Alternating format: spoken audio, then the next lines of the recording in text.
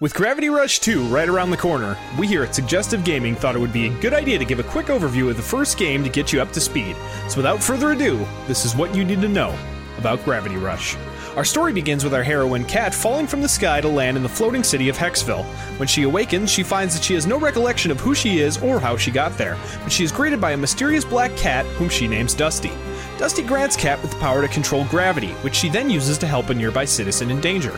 Shortly afterwards, she meets a beat cop named Sid who informs Kat that the city is currently being raided by shadowy creatures called the Na'vi. He also then tells her that she is not the only one who can shift gravity. Another woman named Raven also has this ability. Later, Sid calls upon Kat to retrieve a sacred gem that was the city's last line of defense against the Na'vi in order to protect it. She does so, replacing the real gem with a fake, and returns it to Sid. Upon his receiving of the gem, however, Sid is revealed to be a mysterious man named Alias in disguise. He absorbs the power of the gem and escapes before the real Sid appears once again. After this, Kat finds a fortune teller who leads her to a man named Gade, who claims to be the creator of this world. He opens his jacket to reveal a portal to a lost district of the city, which Kat travels to and defeats the Na'vi advancing on it.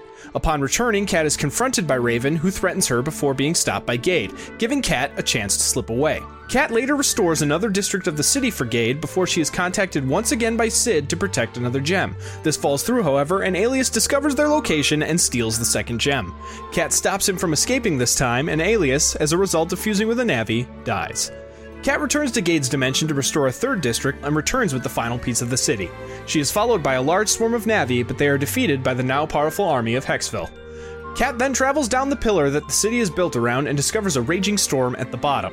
There, she is again attacked by Raven, and during the battle, loud growls erupt from below, and Kat blacks out, only to awaken inside a cage surrounded by children. She escapes, but once a group of Na'vi attack, she ends up helping her captors.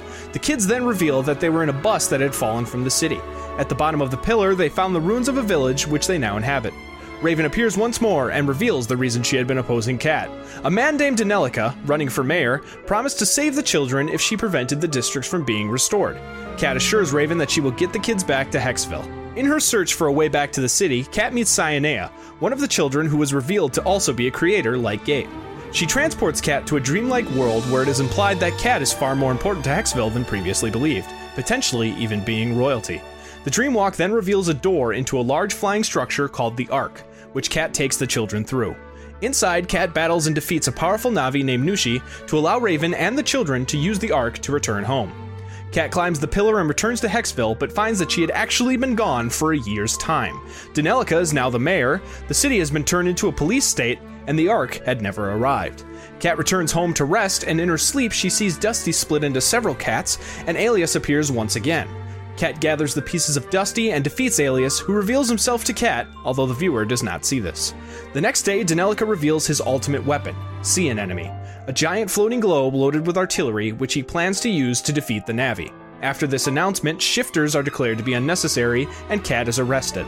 The Sea Anemone then turns its targets to the city, however, as it detects Na'vi in its core. Cyanea appears and frees Kat and Dusty to allow them to face the giant weapon.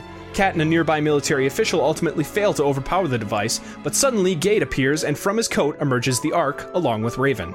Together, the group are able to defeat the Sea Anemone, saving Hexville and its inhabitants from certain doom. This ends the first chapter in Kat's story as we continue in Gravity Rush 2.